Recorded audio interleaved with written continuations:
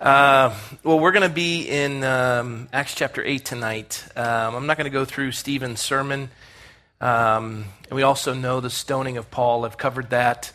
The stoning of Stephen as Paul looked on and encouraged it. He held the cloaks of all those, and I covered it a little bit last week. The sermon that Stephen gave, he started out waiting tables, and then he had a chance to preach, and it was his first sermon and last sermon, and they killed him. So persecutions happened, and persecution is to the church what wind is to a seed. It spreads the church. We hate persecution, we hate trial, we hate struggle. Sometimes God puts us in difficult situations to move us. And sometimes he puts us in difficult situations so we don't leave. I remember I would have left Fresno so quick, but there was nowhere to go. I had no money, had no direction, and so God does these things to move his people because we're stubborn. And he's a shepherd, he knows how to do that, and he orders our steps. And he has ways of bringing us to the end of our self-dependence and our dependence on the world to be dependent upon him. And he makes a way where there isn't a way. And so this is what's happened. And as a result of the persecution by Saul breeding murderous threats and having the orders to go and kill Christians and hunt them down, the church spread and ends up that there's a revival going on in Samaria. It's exploding. Philip was one of the guys who was picked to wait tables along with Prochorus and a number of others. And so Samaria is exploding. There's now well over 15,000 people. It was said by church historians that when they would have a church meeting and they'd gather on the Lord's Day, 15,000 people would amass. The church is absolutely exploding. The temple's in struggle. And so the government, puts its boot down and the church spreads. And so now they're out in Samaria where most Jews wouldn't go. They dislike Samaritans. But there's revival going on there, and while Philip's in the middle of this revival and he's serving and waiting tables, we're going to pick up and see how God uses him in the last portion of chapter 8. But before we do that, I want to kind of set the stage. Two things I want to share. One is I saw a story on Black Entertainment, and it was they were interviewing Jerry Rice, and I like Jerry Rice. I don't like the 49ers and free 49er fans. I'll contend with you. I'm a Charger fan. My wife is a Niner fan. 25 years of marriage, we figured out how to work it out. I'm always rooting for the Niners unless they're playing the Chargers, and she roots for the Chargers and the Niners when they're playing the Chargers. And that's because the Niners always win, and the Chargers. The most difficult thing in the world is to be a Charger fan. It's just heartbreaking. And I don't know why I haven't switched teams. But Jerry Rice was asked by this interviewer. He went to one of the most obscure state schools. He went to Mississippi Valley State University and I wrote down the name, Ida Bena, Mississippi. And here's the greatest receiver in NFL history who ends up going to Mississippi Valley State University in Ida Bella, Mississippi. It is an obscure school. And he asked me, he said, how'd you end up at Mississippi Valley State University in Ida Bena, Mississippi? And he just said, well, all the schools recruited me, UCLA, USC, all the big schools recruited me. He said, but they were the only ones who came out to visit me. And he said it touched my family, touched me, and I ended up going there. And he still succeeded, went into the NFL, had a stellar career. I don't think anyone's equaled his ability. And the point of it, and what I like about the story is that Jerry Rice made a decision based on someone's availability. They were there. I think some people are real cold, so we should probably just level out the air conditioning. If it's still blowing, just level it. I see icicles. I like it. I married my wife. She's like a frozen butterball turkey, and she always wants to snuggle. And I'm a heat lamp, and so that's why God put us together. So. I just called my wife a turkey. No, I called her a dead frozen turkey. A butter ball. I got all that in there. Is she here? Thank God, no. Okay, praise the Lord. Edit that. You're all sworn to secrecy. I've heard it said over and over again that God doesn't need your ability. He needs your availability.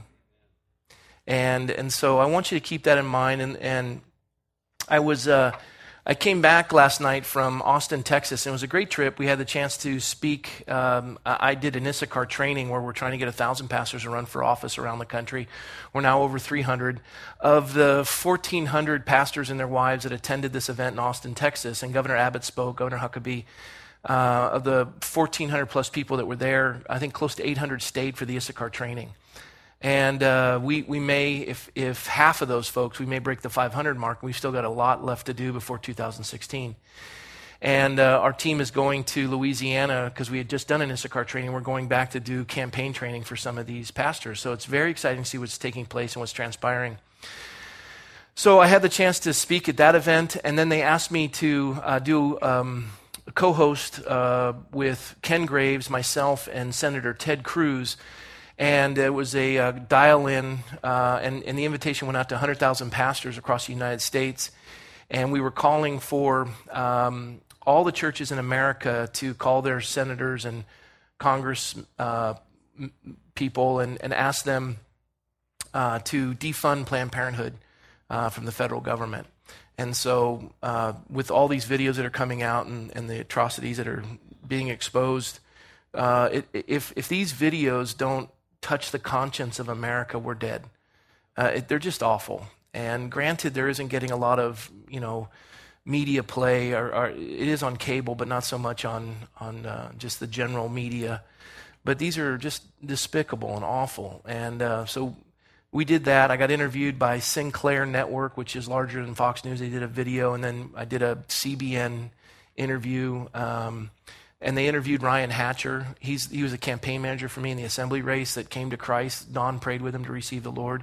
Talked about how he came to Christ. He said he came down from Sacramento, and this is what he told CBN. It was on video. He said he came down from Sacramento, sent by the party, and he was, hesitant to work with this freaky right-wing evangelical fundamentalist that they had depicted me to be. And he said within 5 minutes I knew they were completely wrong.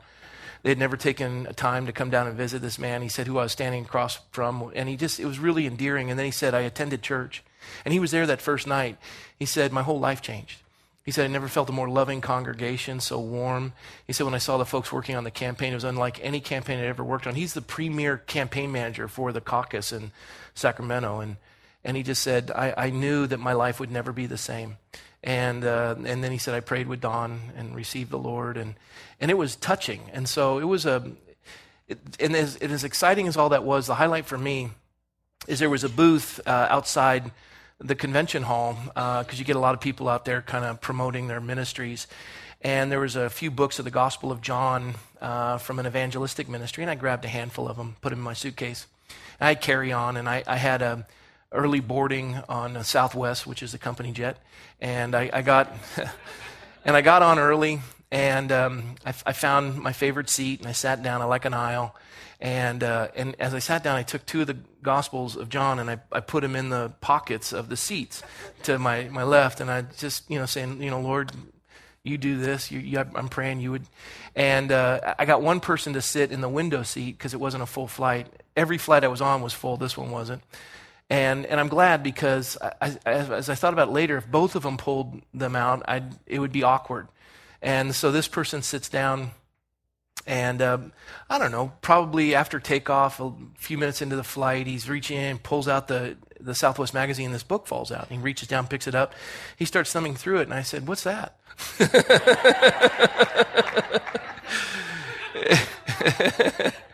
And he said, Gospel of John. And I said, you a churchgoer? He goes, nah, I'm not into that. And I said, where are you coming from? And we just started a conversation.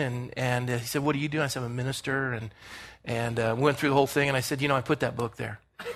And we just had a really neat conversation. And I shared with him about the Lord. He didn't pray to receive Christ, but I didn't sense the Lord telling me to pray with him to receive the Lord. There are times on Sundays where I won't throw out the net. I don't sense the Lord telling me to do that. Some folks say, you need to throw the net out every Sunday, and you got to, okay, well, you get a church and you do that. But I don't hear that from the Lord. It isn't what, I don't know. I'm not wired that way. I don't sense it. There are times where it's very clear God says to do it, and I do it. And so And then I came home, and John McCarthy, the Irish surfer, he's staying with us. He came in just a few hours before I did. I got home late, and he was in bed by the time I got there. But this morning we got up, and we were having coffee together, and he was telling me three of the folks he witnessed to on his plane flights. He said he was in the airport in Shannon, and the Lord was telling him to go over and share with the lady behind the counter. And he just said, Lord, it is 7 a.m.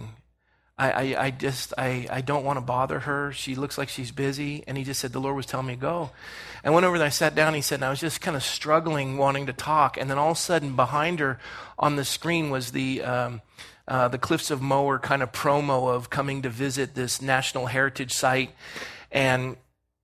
And he has her turn. He says, that's the Cliffs of Moher. And she says, yes, it is. And he knew the part to have her turn and look, because right after that, it was him surfing this big wave in the Cliffs of Moher. And he goes, that's me. And she goes, that's you. And she says, yeah. And he says, what are you doing? He says, well, I'm going to America, and I'd like to. And he just started sharing the gospel with her, and she was touched.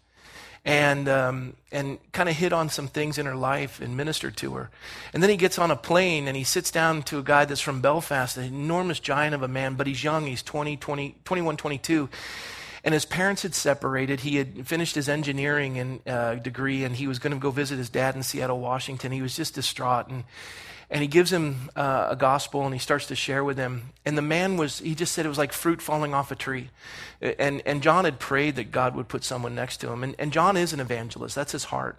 And then the last one is he took a flight from Philadelphia to LAX. And he says, what are the odds to go from Philadelphia to LAX and sit next to a woman from Belfast? And she'd been drinking, and he just shared with her. And I do all this because I'm not the kind of guy that I hear the Lord tell me to talk to folks a lot. John's a little bit different. Steve Wilburn, if you've ever met him, every single person, the way God's wired him, every single person has a target on him. He just goes up and he just knows how to go right to the heart. The way I evangelize is long term. I spend time with people, trying to minister on the council and things of that sort.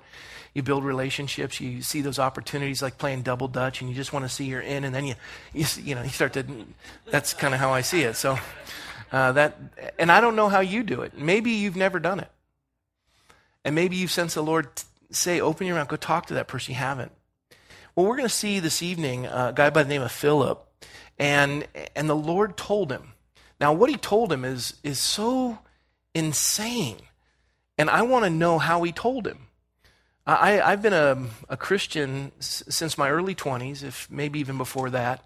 It was kind of gradual for me, but I've been a minister for close to 25 years. I can't say that I have ever heard the audible voice of God. Rob, go do this. Every pastor I've spoken to, some of the most on-fire Christians, strongest evangelists, I've been people of deep, abiding faith that would blow us away, very successful in life and ministry. I've never heard them tell me they've heard the audible voice of God. So what is it that God does? How does he speak to us? And I can tell you real clearly in my own life, it is a very distinct impression. It's almost like your chest is going to beat, your heart is going to beat out of your chest. If you don't, you know you're going to do something wrong. And God is prompting you. And I will also say this: where there's a flaming heart, there will be a fiery tongue. Meaning that if there's somebody that that is longing to hear the gospel, God will burden you till you open your mouth. And you may be that source. I don't go to bed at night dreaming of millions of people falling off the cliff into hell. Maybe you do. Maybe you're burdened that way. But the Lord says his burden is light. His yoke is easy. His burden is light. I look at folks and I say, he's waiting for you. All creation speaks of the glory of God. Every man is without excuse. I'm available, Lord. Use me. I want to be that instrument. But I don't go around going, okay, who's the next person? I'm not wired that way. Good or bad, I'm not wired that way. And so tonight we're going to see a man that I don't necessarily think is wired that way. But he is obedient to one of the most strange calls I think we're going to see in the scripture. So let's pick up with the text. We're going to start in verse 26 of Acts chapter 8. Now an angel of the Lord spoke to Philip, saying, Arise and go toward the south along the road which goes down from Jerusalem to Gaza. Now an angel did speak in this regard, and I don't know what I'd do if an angel spoke to me, although I'll share a little story later. He said, Go south along the road which goes down from Jerusalem to Gaza. This is the desert. Now this was not the common route. It was actually out of the way, and it was actually through very hazardous. There were a lot of robbers along this route. It wasn't a pleasant way to go. You only went there if you were desperate or you're trying to avoid checkpoints from the Roman garrisons. This was not the way people traveled. So he arose and went. Verse 27 is very important. He obeyed. He obeyed. Listen, it's not ability, it's availability. If God says go, you go. If your heart is beating out of your chest and you know what you're supposed to do, then do it.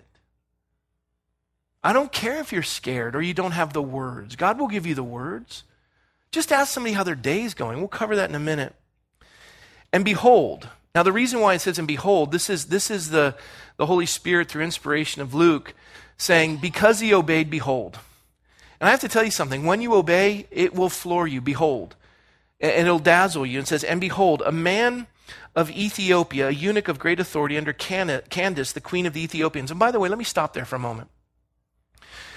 It wasn't until later in the 18th century that the term Ethiopia pertained to an area that we call Ethiopia today.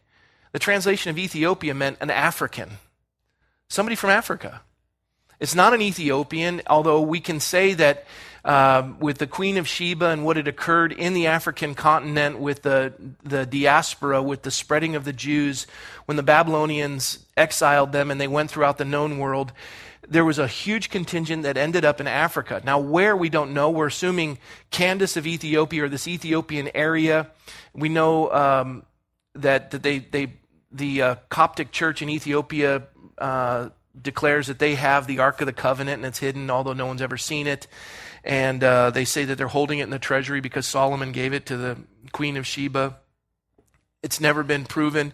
But we do know that Jews ended up there. We know that there are contingents of Jews in China that ended up there after the diaspora. They're all over the world. And so this man is not just an African, and don't even use the term Ethiopian, use the term African. This man's not only an African, but he's an African of high status. He is of the nobility, and he's in charge of the treasury. So he's got probably a very highly protected chariot that he's traveling in. He's got an armed guard. He's carrying treasury with him. He carries the signet ring of the queen herself and all of the royalty. This man holds a very high position in office. The equivalent would be the Secretary of State or the Secretary of Homeland Security, one and the same. This is the idea. This is a very, very important official. And he's charged with all the treasury, and they were wealthy. And he'd come to Jerusalem to worship. So that tells us that he's probably one of these exiled Jews. And as a matter of fact, they had an airlift that came out of Africa. And if you go into Israel, and we're going to take that trip, and you've all seen it, and we're all going to take it together, you're going to see guards with M16s, Israeli guards that are completely Ethiopian. And you're like, you're not Jewish. And they are Jewish. And they declared Jewish heritage through their maternal lineage, which is how you get a right of return. And they're there. And there's thousands of them. And they're some of the most trustworthy in all the Israeli Defense Force, the IDF.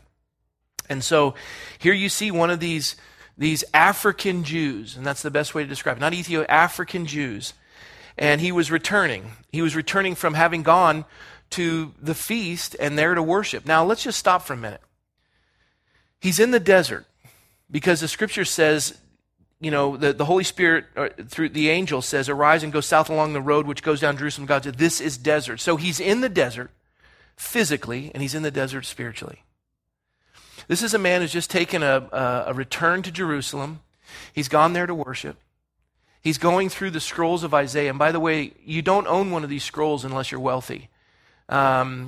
If you see in some of the synagogues, when they bring the scrolls out or a new scroll is dedicated, these things, just to have them inscribed, and if you make a mistake, you have to throw the whole thing away. As a matter of fact, if you have the ability and you're called on by the scribe to be able to put a letter into the scroll and you make a mistake. And it's a high honor to be given that. It's usually on a bar mitzvah. One will be dedicated. And typically what you'll do is you'll put your hand on the scribe's hand so the mistake isn't made. And then technically it would be your letter that you got to write. And these are revered. And they're thousands and thousands and thousands of dollars. I was talking to a man that helped in my campaign who paid for a scroll to be given to a synagogue. He's an Orthodox Jew. And he told me the price of it. This man has his own scroll. And he's sitting there going through the scroll, and he's going through Isaiah, which nowadays isn't even shared in a Jewish synagogue. And he's not just going through a scroll, but he's going through, on this scroll, he's going through Isaiah 53. And I also wanted to add, imagine what his trip like was to Jerusalem. At great expense to himself, he's traveled the distance. He's gone to sacrifice an animal on this high holy day. He's probably brought his own animal with him. I've gone through this whole thing with you before, because you remember when Jesus turned over the tables and the money changers? And he says, my Father's house will be called a house of prayer, and you've turned it into a den of thieves and robbers. Remember that? And he knocked over the doves and everyone who was selling things. He knocked over the tables of the money changers. He was livid. See, what had happened is people would travel from all over the world on key holy days, and they would come from the diaspora. They would all descend, and the population of Jerusalem would swell dramatically, exponentially. Trying to find a place to sleep was just out of control. People were sleeping on top of it. They were everywhere. And so they would descend upon Jerusalem for the high holy days, and when they get there, imagine traveling from Africa, traveling from Rome. Here you are, you're a Jew that has been dispersed into Rome. At great expense to yourself, you take a boat, you bring your own lamb with you, one that you've brought from your flocks. It's beautiful, it's without blemish.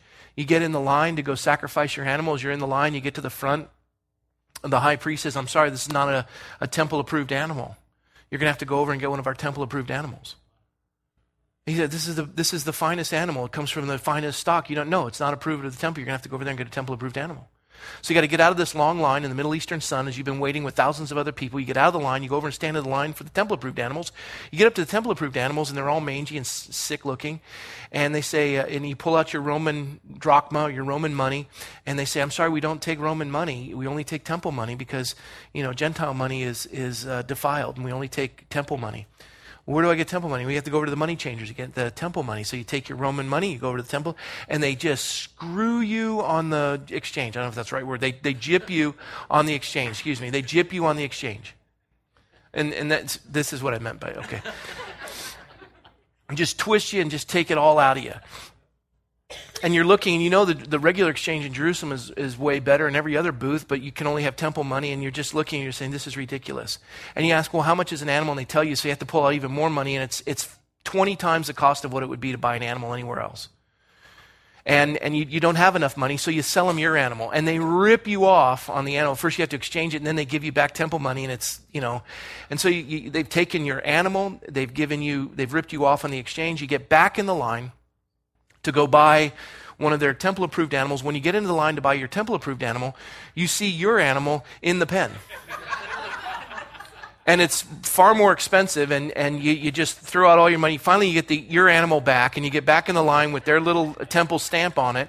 You walk up, and they let you in, and they sacrifice your animal, and you look around, and you're just empty inside, and you're just thinking, what was the point of this? I traveled. I came to meet God. I heard it. The Shekinah glory was between the seraphim and the Holy of Holies, a pillar of fire by night, a cloud by day.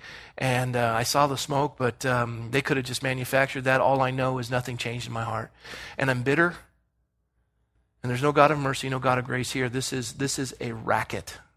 And so he's back in the chariot. He's going back to Africa, disillusioned, upset, trying to find some sort of solace in the words that he's read. And he's looking, and God has touched his heart. And here he is, not only in a physical desert, he's in a spiritual desert. In the midst of this physical desert and spiritual desert, there's no water anywhere. He's thirsty, he's tired. He's opening this up, and he's trying to touch his thirst with the word, his spiritual thirst. And as he's trying to satiate his spiritual thirst, he's sitting in this chariot. He was reading Isaiah the prophet.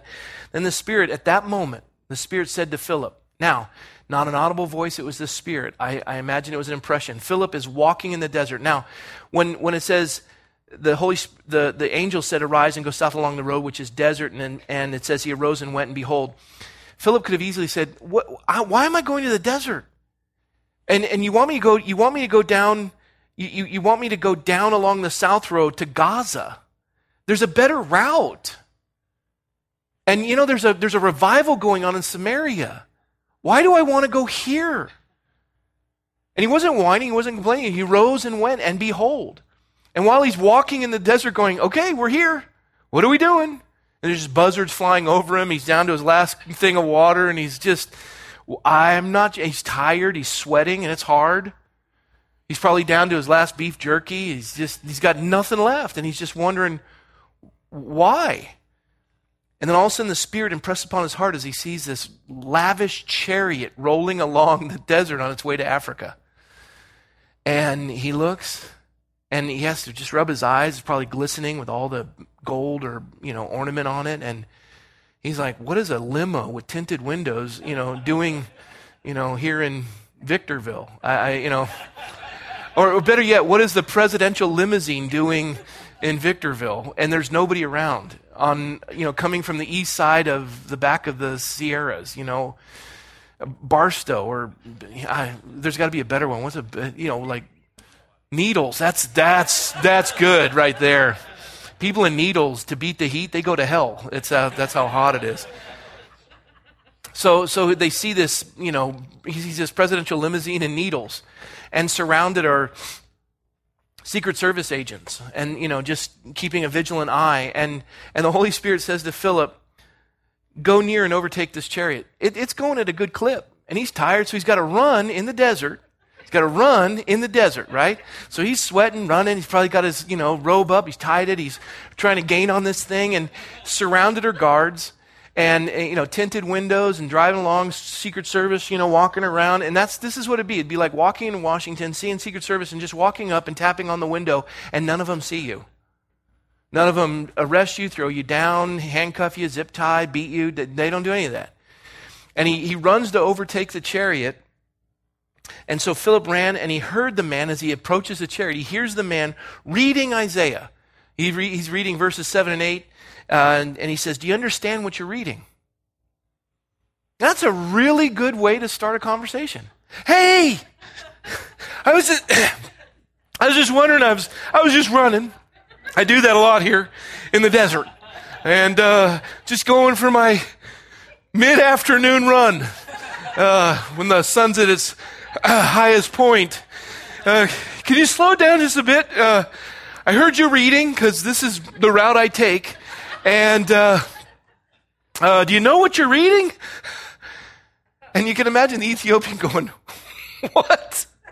Why isn't he dead? Who hasn't shot him yet?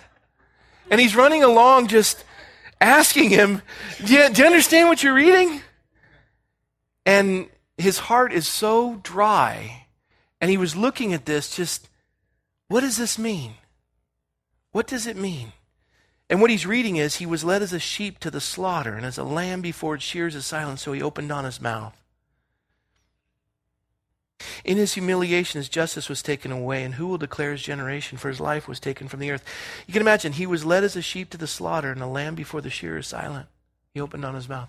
He was watching his lamb that he brought get chopped up, and he's thinking, what was the point? He was just silent. The lamb didn't know what was going to happen to him. They cut it up and bled it, and I'm wondering what the point of it was. What was the whole?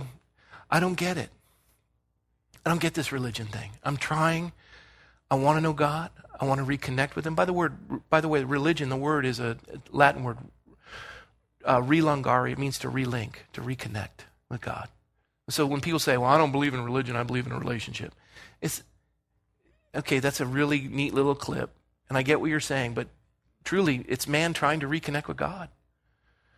And there's two ways to reconnect with God. There's man's way and God's way.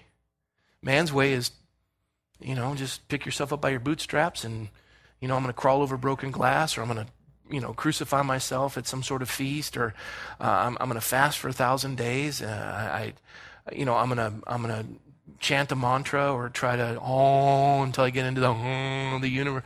Whatever it is, and that's man. And I'm going to obey all the rules. I'm not going to drink, smoke, or chew, or hang around with those who do. I'm going to do everything I can to, and God will speak to me if I. And then there's God's way. See, man can never get to God, but God comes to man. And man's religion, there isn't a bigger stick. I've said this, there isn't a bigger stick to hit someone over the head with than God, to get money out of them. It is a lucrative business. And people know how to play it too. They know how to just say the right thing and do what they got to do to get what they want. And they play the church.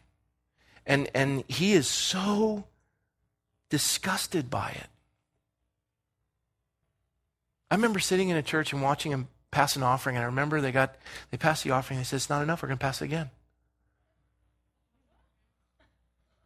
The one church I did work at, by the time we got there, the church had bellied up, and they were going to be written up in the newspaper for embezzling funds, and Calvary Chapel came and, paid all the funds back, and these men and women who were elderly that invested in the church guaranteed a return, and they spent the principal, and this was their retirement, and they were in rest homes. And Calvary Chapel came in and paid it all off, and we took the church, and the church, it was this big fanfare, and it dwindled down to maybe 300 people by the time. And it was a church that at one time had 3,000 and down to 300. Some people sat in the balcony, some people sat below, and when Don said, hey, why don't you guys up in the balcony, come down, we'll all just sit in this little center. My father built these pews, I'm never coming back to this church again. So the people up, and they never came. So his first couple Sundays, he preached the church even smaller. And the church was in disarray. People were running up and down the aisles with flags and screaming and laughing in the spirit. And it was just in chaos. And it'd been ripped off by every charlatan that came through. Morris Cerullo had come through and milked it, and every other event. They'd all milked it. And this cow was dead. And they knew nothing of the word. And it was tragic. And I remember they had this enormous safe in the office. And the safe is like a bank safe. You're like, ring. And you go in, it's just empty. But in there was one bag. And Lauren Johnson let me go in there. He was the administrative pastor at the time. And he goes, here. And he throws me the bag. And he goes, that's what's left from the old church. And I go, what is it? He goes, this is when they were milking it so much that they said, look, we will not make payment unless you people start giving some jewelry. And so they started taking off jewelry, and you open up the bag, and he pours it out, and it's all fake jewelry. Everyone's like, oh, I'm in, praise God, this is, and then they're, it was all fake. And he's just pouring it out, it's all on the table. And it saddened me, because it was all about money. And the people that were crushed by that never came back to church. And here's a man who has witnessed the atrocity of man's religion and has been milked in every way, shape, and form, and God brings him to the passage where he can envision the lamb that he'd just been ripped off with, and he's seeing this lamb that was silent to the slaughter, and this guy out of nowhere in the middle of the desert jogging comes up and says, do you understand what you're reading? And at that moment he didn't, and his heart said, I was just asking for enlightenment, and you're here. How'd you get here? And he just looks at him, he says, how can I unless someone guides me? What he's saying is, would you help me? You can see that in the eye of somebody you share with. If you're willing to reach into their life and love on them and spend time with them, they're going to tell you. I told you the story when I was up in Crescent City, and I'm sitting with a woman, and my car's getting worked on, and the brakes had given out, and we were camping. So I had to sit there because we didn't have another car. So I'm sitting in the waiting room, and her Geo Metro is right here, the little tiny Geo Metro. My Suburban, her car is blocking my Suburban. They're both on the blocks. They're changing my brakes. I don't know what they're doing to her car. And I sit down, it's the two of us in there, and the Lord's just burdening my heart to talk to her. And I got to tell you, I didn't want to. I had assessed her completely, and you know what? I was completely right. She was so left of center. And she looked like she was left of center. And politically, I knew we were on polar opposites. And she'd probably assess me the same way. And I knew what she did for a living. I knew what she did for a living. I could tell. I got that gift of discernment. I could tell what she did for a living. And the Lord's saying, talk to her. And so I said, you getting your car worked on? What a stupid intro. Yeah, I'm at a car dealership. I just come and read the paper in the lobby. And she says, yeah, I'm getting my Geo Metro worked on. I go, that's a tiny car. She goes, I bought it because I'm concerned about the environment. And I'm like, I knew it. And she says, I'm concerned about the environment. And I'm burdened by these, suburban driving, right wingers that just pollute the environment. And I'm looking and thank God my car's blocked. And I said, have you lived here long? She goes, no, I moved here from Modesto. And thank God. I go, oh, really? Because I like Modesto. I didn't say that because I don't want to say anything that'll offend her. And, she's already said a few things that'll offend me. And I go, oh, you didn't like Modesto? Because no, it's just filled with a bunch of Christian, right-wing, evangelical, fundamentalist, suburbans everywhere. I mean, they don't give a flip about the environment. I taught there for years. I'm like, I knew you were a teacher. And she said, and I retired from my teaching job, and I came here. I said, how'd you end up here? You have family? She goes, no. It's really actually an interesting story. She said, I opened up a map, and I saw these Indian heads in Northern California, little Indian heads of the reservations. And I assumed, because there are Indian reservations, that it would be a spiritual area. And so I moved here. And I go, well, is it? I mean, she goes, oh my God, they're a bunch of drunks. She says, it's been awful. And my daughter is imploding, and she's on drugs, and I'm living in a mobile home, and I just hate it. I go, so it didn't really work out for you spiritually? She said, no. I said, your daughter's not doing real well? And she goes, no. And I said, there's a really neat organization I started to share with her, and I gave her some biblical counsel without telling her where it was from. And she's touched, and we're sharing, and she's asking me questions. She's choked up. And I kind of share with her my love talk that I had put together, and I'm going through that, and she's really touched by it. And she's like visibly shaken. And they say, your car's done, and she's like, oh, she says, I have so enjoyed sitting with you. And she said, you know everything about me. I've poured my life out, and you've been so sweet today, and you're just exactly what I needed, and I'm so grateful. And she says, I don't know anything about you. And I said, I'm a right-wing evangelical minister, and her car's lowering, and I go, and that's my Suburban on the blocks. And we both started laughing hysterically. Now, I could have shut it off when she started to attack me, but listen, can you insult a dead man? I could care less if you're insulted. It's not about us. Just water off a duck's back. You have the chance to invest in someone's life. Now, you want to correct them immediately. Oh, you are wrong. You're not going to get anywhere. You'll be right and all alone. And one woman came into my office, I shared last week. She came in, she said in her the 3 opening sentences, she insulted me 10 times. And she knew she was trying to get under my skin. And I smiled with her, and I just water off a duck's back. I said, you've made 10 assumptions, and you've been wrong on every one of them. I said, I don't think you know me very well. Come on, let's get to know each other. You're fascinating. And she left and wrote me the nicest thank you letter the next day. And so, when he says, how can I unless someone guides me? And Philip could have said, you're black. You're a Gentile. He could have had every reason. He could have said, well, what don't you understand? And he asked Philip, because he trusted him, you're here. God appointed you to be here for right now. I can sense, I was praying and you're here. And you can see someone's heart broken. Last thing, I was in Austin. I'm coming across the street. I'd gone down to the CVS to get some Advil. And I'm coming across the street to go back to the hotel. It is an oven outside. It is so hot. And I didn't bring any shorts or anything. And I've got my suit on because I'm going to speak later. And I'm walking. And there's this kid. And his face is so sunburned. And he is gaunt and shriveled. I don't give money to people. I just don't do it. And there I am. I'm right there next to him on the corner. And his lips are cracked and dried. And I reached in my pocket. I pulled out a 20. I said, you look like you've had a really rough day. He goes, yeah, it's been a rough day. And his name was Stan. And I looked down at him. I said, hey, Stan. I go, is it short for anything? He goes, well, Stanley. I go, you're the first young person I met with that name. And he was smiling. He goes, well, I like it. My dad gave it to me. I'm the second one. And I said, you look thirsty. He goes, I am. I said, come on, let's go in the coffee shop over here and let me get you something to drink. And I said, this is for you. And he said, God bless you. Thank you. I said, you're welcome. I said, are you churchgoer, Stanley? He goes, yeah. I go to, and he said, Saint something. I go, you Catholic? He goes, I am. He says, well, I'm not really Catholic, but they have a center where I'm rehabilitating. I go, how's that going? He goes, I'm struggling. I go, you used today? He goes, yeah, I did. I said, okay, come on in, let's sit down. You got to get some moisture in your body. You're not doing well.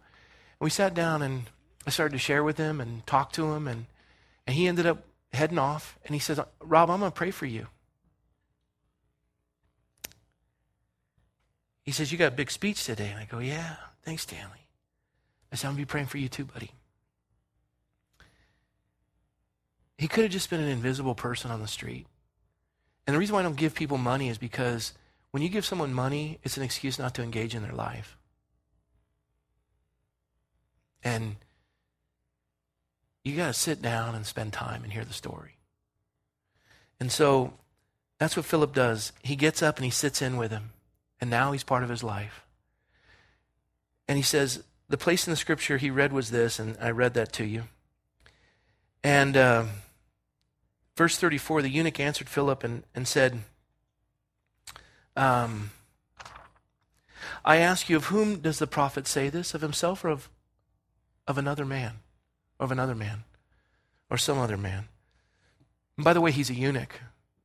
Eunuch means physically lost his reproductive ability, whether by birth or by sword. And typically they would put eunuchs so they wouldn't mess with a harem. And his life is, I mean, he's got struggles. I bet you he's got a story. Yeah? I bet you one thing. You got a family? It's like, getting your car fixed? That wouldn't be a real good way to open up a conversation.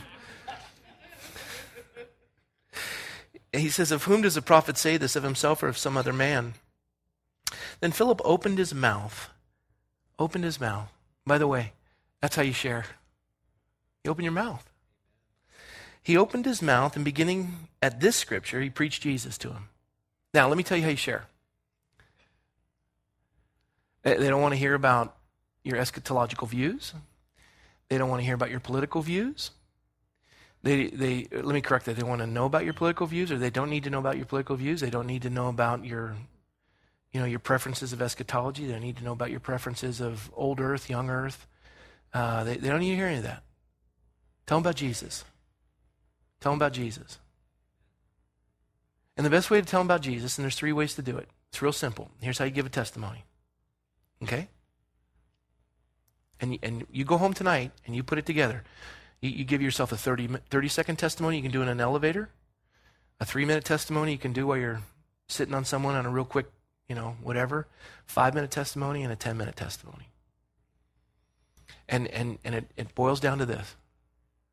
What my life was like before I met Jesus, how I met Jesus, and how my life has changed since having met Jesus. That's all you got to do. That's sharing Christ, how he changed my life. If you don't have that testimony, you don't know the Lord. And so he goes through the scriptures and he preaches Jesus because the man, and find the connection point. Don't start talking about sailing if the guy didn't like it. Don't talk about stuff and you can tell when someone's just like, and up to the right, they're like, don't irritate people. Don't just, talk so much that you're just shooting them. And the only time you give them a chance to speak is when you're changing clips, Stop. And I'll tell you a really great way to share your faith. Do a lot of listening. And do active listening. Say, have you understood what I've been sharing? Does that make sense to you? And then they'll say something and repeat what they said. And say, so what you're saying is you struggle with this, yeah. Okay. So would it be helpful to you if I explain some of that? Oh, that would be helpful. Now, if you're not listening and you're just trying to get a notch in your belt and you're just going through the 4 spiritual laws and you just got to, because you got to move on to the next guy, please avoid me. Just move along. But you sit down and you invest in somebody's life and you share with them the Lord. And Philip preached Jesus to him. Now, as they went down the road, they came to some water in the desert. That's the Lord. Philip, go here, and then there will be water. And there's the water. And the eunuch said, see, here is water. What hinders me from being baptized? Because he probably talked about baptism. He'd been born of the, born of the Spirit and baptized in the Lord. And he says, well, is that physical, spiritual? He probably went through all of it. He goes, okay, so there's a difference between, it's an outward expression of an inward commitment. Were you baptized? Yeah, I was baptized. And then they're talking about it. He goes, there's water. What hinders me from being baptized? And at this moment, when he says that, Philip said, if you believe with all your heart, you may. He doesn't say, you know what? We can't do this until we do the sinner's prayer. One thing John McCarthy said to me is he goes, I never tell anyone they're a sinner in Ireland because they've been raised to know it. They are ladled with guilt, Catholic guilt. He goes, I don't go there. They already know they're sinners. They've been told that their whole life. I tell them of hope and a God who's merciful and gracious. But I will say this, if you're, and I forget the guy's name, he's an evangelist with an Australian accent.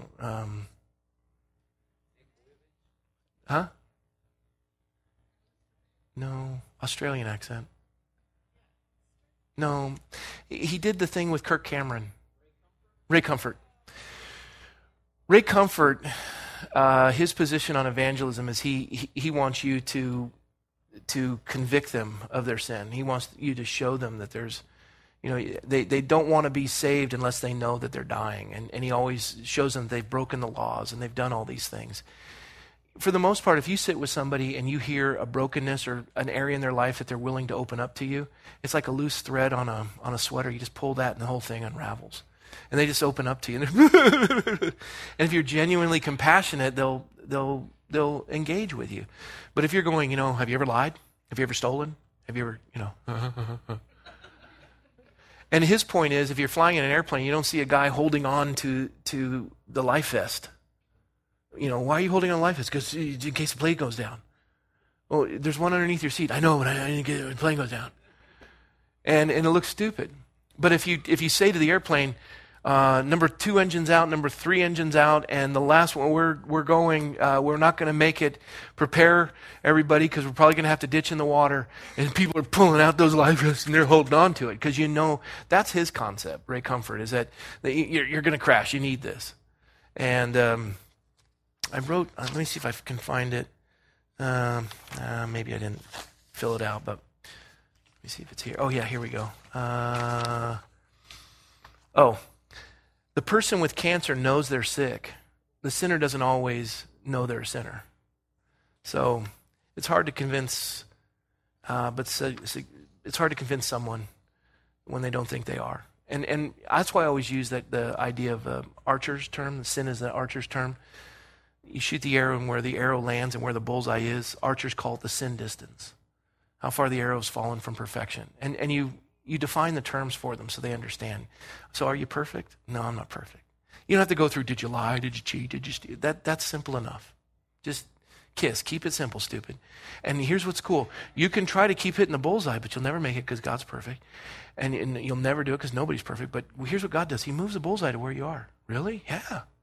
He imputes his righteousness to you by faith. I want that. So make it simple. That's your 30-second presentation. Okay, so here he is in a spiritual desert, and Philip just says to him, if you believe with all your heart, you may be baptized. There's water. Not only will you satiate your soul, but there's water in the desert, and it's all there. And the water of the word has covered you, and so will that water out there, with baptism. And he answered and he said, I believe that Jesus Christ is the Son of God. He didn't say, I'm a sinner. He didn't go through all that. I believe that Jesus Christ is the Son of God.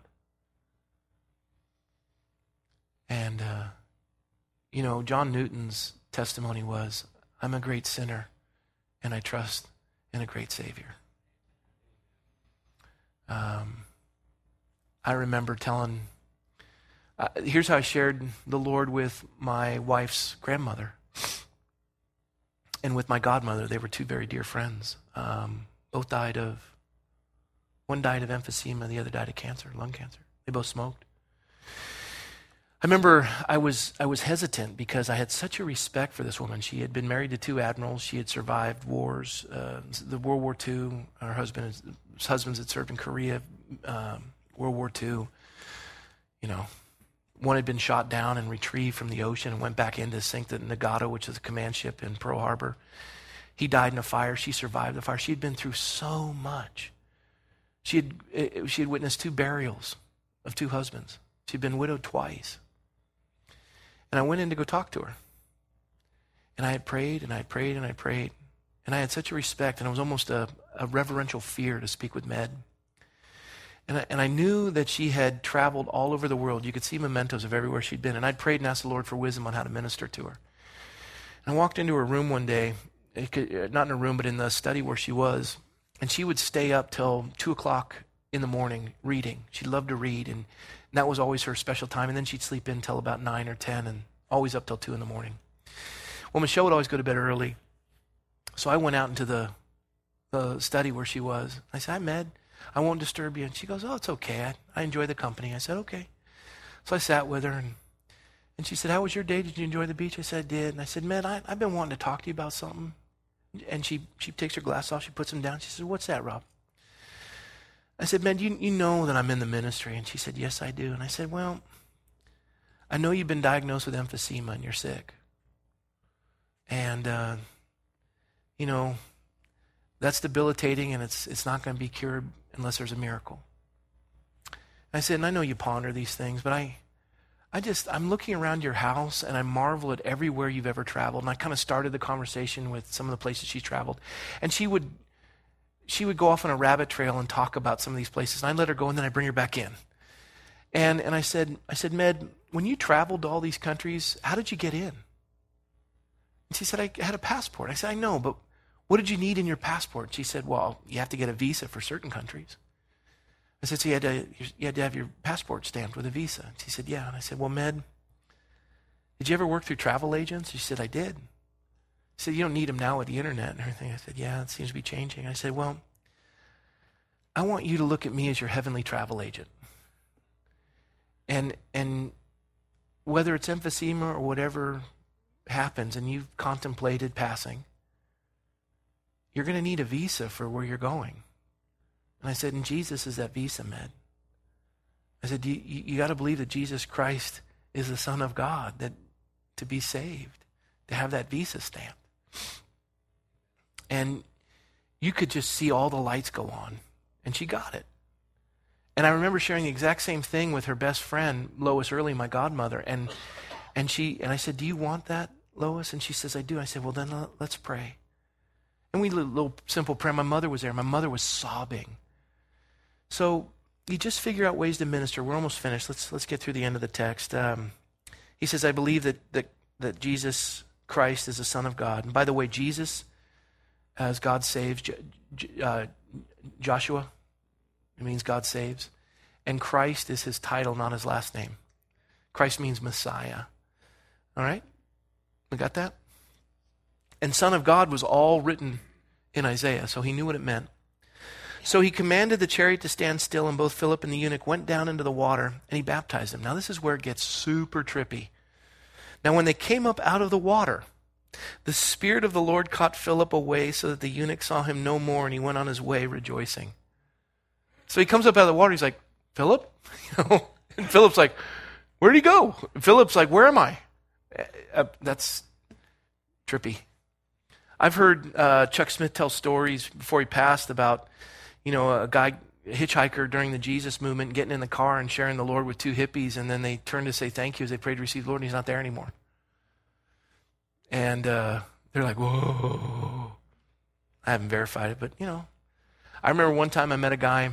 It was pouring rain. It was in Redlands, California, and I was a salesman. And every time I went into one of these stores, I'd have my brown sale case, and I'd have to go in and meet with the buyers. I'm walking into this food store, and it's in a real bad part. It actually wasn't Redlands. It was in Highland, up near the foothills. And it was pretty depressed. I'm walking in, and the parking lot's all chewed up, and the store's dilapidated, and I have to make the call, and And I see this guy by a payphone, and he is just worked. He just looks miserable. And the rain's pouring, and he's shivering, and maybe I don't think I'm callous, but I just have this thing where it just wouldn't. And as I'm walking, it's like the Lord drew me. And I go, "How you doing?" And we start a conversation. I go, "What's your name?" He goes, "It's Woody." I go, "Woody, you hungry?" He goes, "Yeah, I am." And I said, "Well, let's go get a bite to eat. Let me go do this real quick. We'll get a bite to eat." And I went in, I came out, and he's still shivering. I put him in my car. We drive over, and he stunk. We get in I don't know if it was a Denny's, I don't remember what it was, and he orders, and while he's eating, he reaches in, his teeth fell out. He goes, "I lost another one. Two teeth came out." And I'm sorry. I said, "I'm sorry, Woody." And he starts to share with me about the Lord. And I go, "Woody, I was going to share with you about the Lord." He goes, "Oh, I know the Lord." He goes, "How'd you end up like this?" He goes, "It's by choice." He says, "I like the freedom." And he says, "I don't beg, but I always get my needs met." And I said, "Well, I'll see you tomorrow." And when I came back, he wasn't there. I don't know if he died. I don't know what happened. But then, a couple days later, and I was kind of a new believer. A couple days later, I'm reading the scripture. I think it was in Hebrews where it says you entertain angels unaware. And you're to be hospitable. And I think just by sharing and breaking bread with him, I had that chance with Woody. And he ministered to me, so it just made me think. And I sensed the presence of the Lord, so I was touched by it. Trippy things like that, they happen. I don't know how it occurred, and you can dismiss it, but I think it's pretty cool. And then verse 40, he goes his way rejoicing. And think about this. I'll finish with this, and we have 8 minutes. Philip was found at Azotus, and passing through, he preached in all the cities till he came to Caesarea. So he just keeps on this high preaching the gospel. But here's where I want to kind of conclude our message tonight. How do you get? There's two things I want to say. How do you get to a place where God brings you into the presence of others to minister? And how do you know? And I would just simply share with you Proverbs 3, 5, and 6, one of the very first passages I ever memorized. "Trust in the Lord with all your heart, and lean not on your own understanding." You're going down to the desert, and you're going to Gaza. You're going through the desert. Lean not on your own understanding, but in all your ways acknowledge him, and he will direct your path. So don't ask questions, just do it. And as you're trusting the Lord, and you're leaning not on your own understanding, and you're acknowledging him, "Okay, Lord, I'm open to whatever you want to do," he'll do it. And then the last thing is, the eunuch went down, went to Africa, went west to Africa, right? And he's rejoicing, and he's saved. And he's seen the obedience of another man preaching the gospel, and he knows of the Lord. So we think, because we're prideful Western Europeans, not all of us, we all maybe have some Western European background. I only point this out because Western Europeans think we're the ones who evangelized Africa.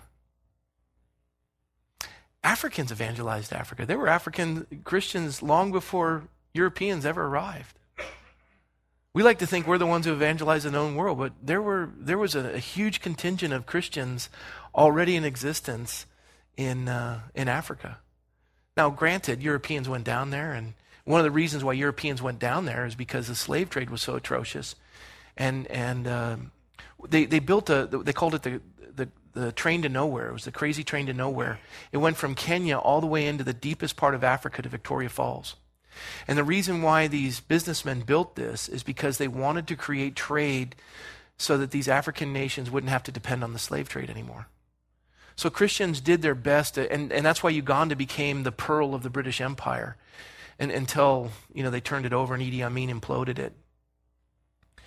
And Europeans have done great things, but know this: this eunuch was used of the Lord to develop Christianity in Africa. So that's it. Pretty cool, huh? Let me close in prayer. Lord, thank you for your word, and thank you for the inspiration that you've given us on just how to share with people about you. And Lord, we don't need to be afraid because you haven't given us a spirit of fear. We don't have to be timid because you'll give us the words if we'll just open our mouth. We don't have to have the ability. We don't have to be eloquent and know everything. We just have to tell folks what our life was like before we knew you, how we met you, and how our life has changed. And we have to do a lot of listening and loving on people. And so, Lord, would you just give a peace that would fall upon the congregation, all who are present, to have a natural joy in sharing, and that they would actually, in the course of their day, say, God, I'm ready. Where do you want me to go today? Order my steps. I trust you. Would you burden my heart today for somebody? Would you speak to me? Would you impress upon me? Would you direct and guide me? And Lord, I want to live by faith to see the people you bring me into contact with. And I thank you, Lord, that you will. And you did that with Philip, and you can do it with us. And I'm grateful that you didn't use, one of the apostles. You used an obscure guy who waited tables and changed the continent of Africa. So, Lord, thank you for that. Bless us, we pray, according to your riches in Christ. In Jesus' name, amen.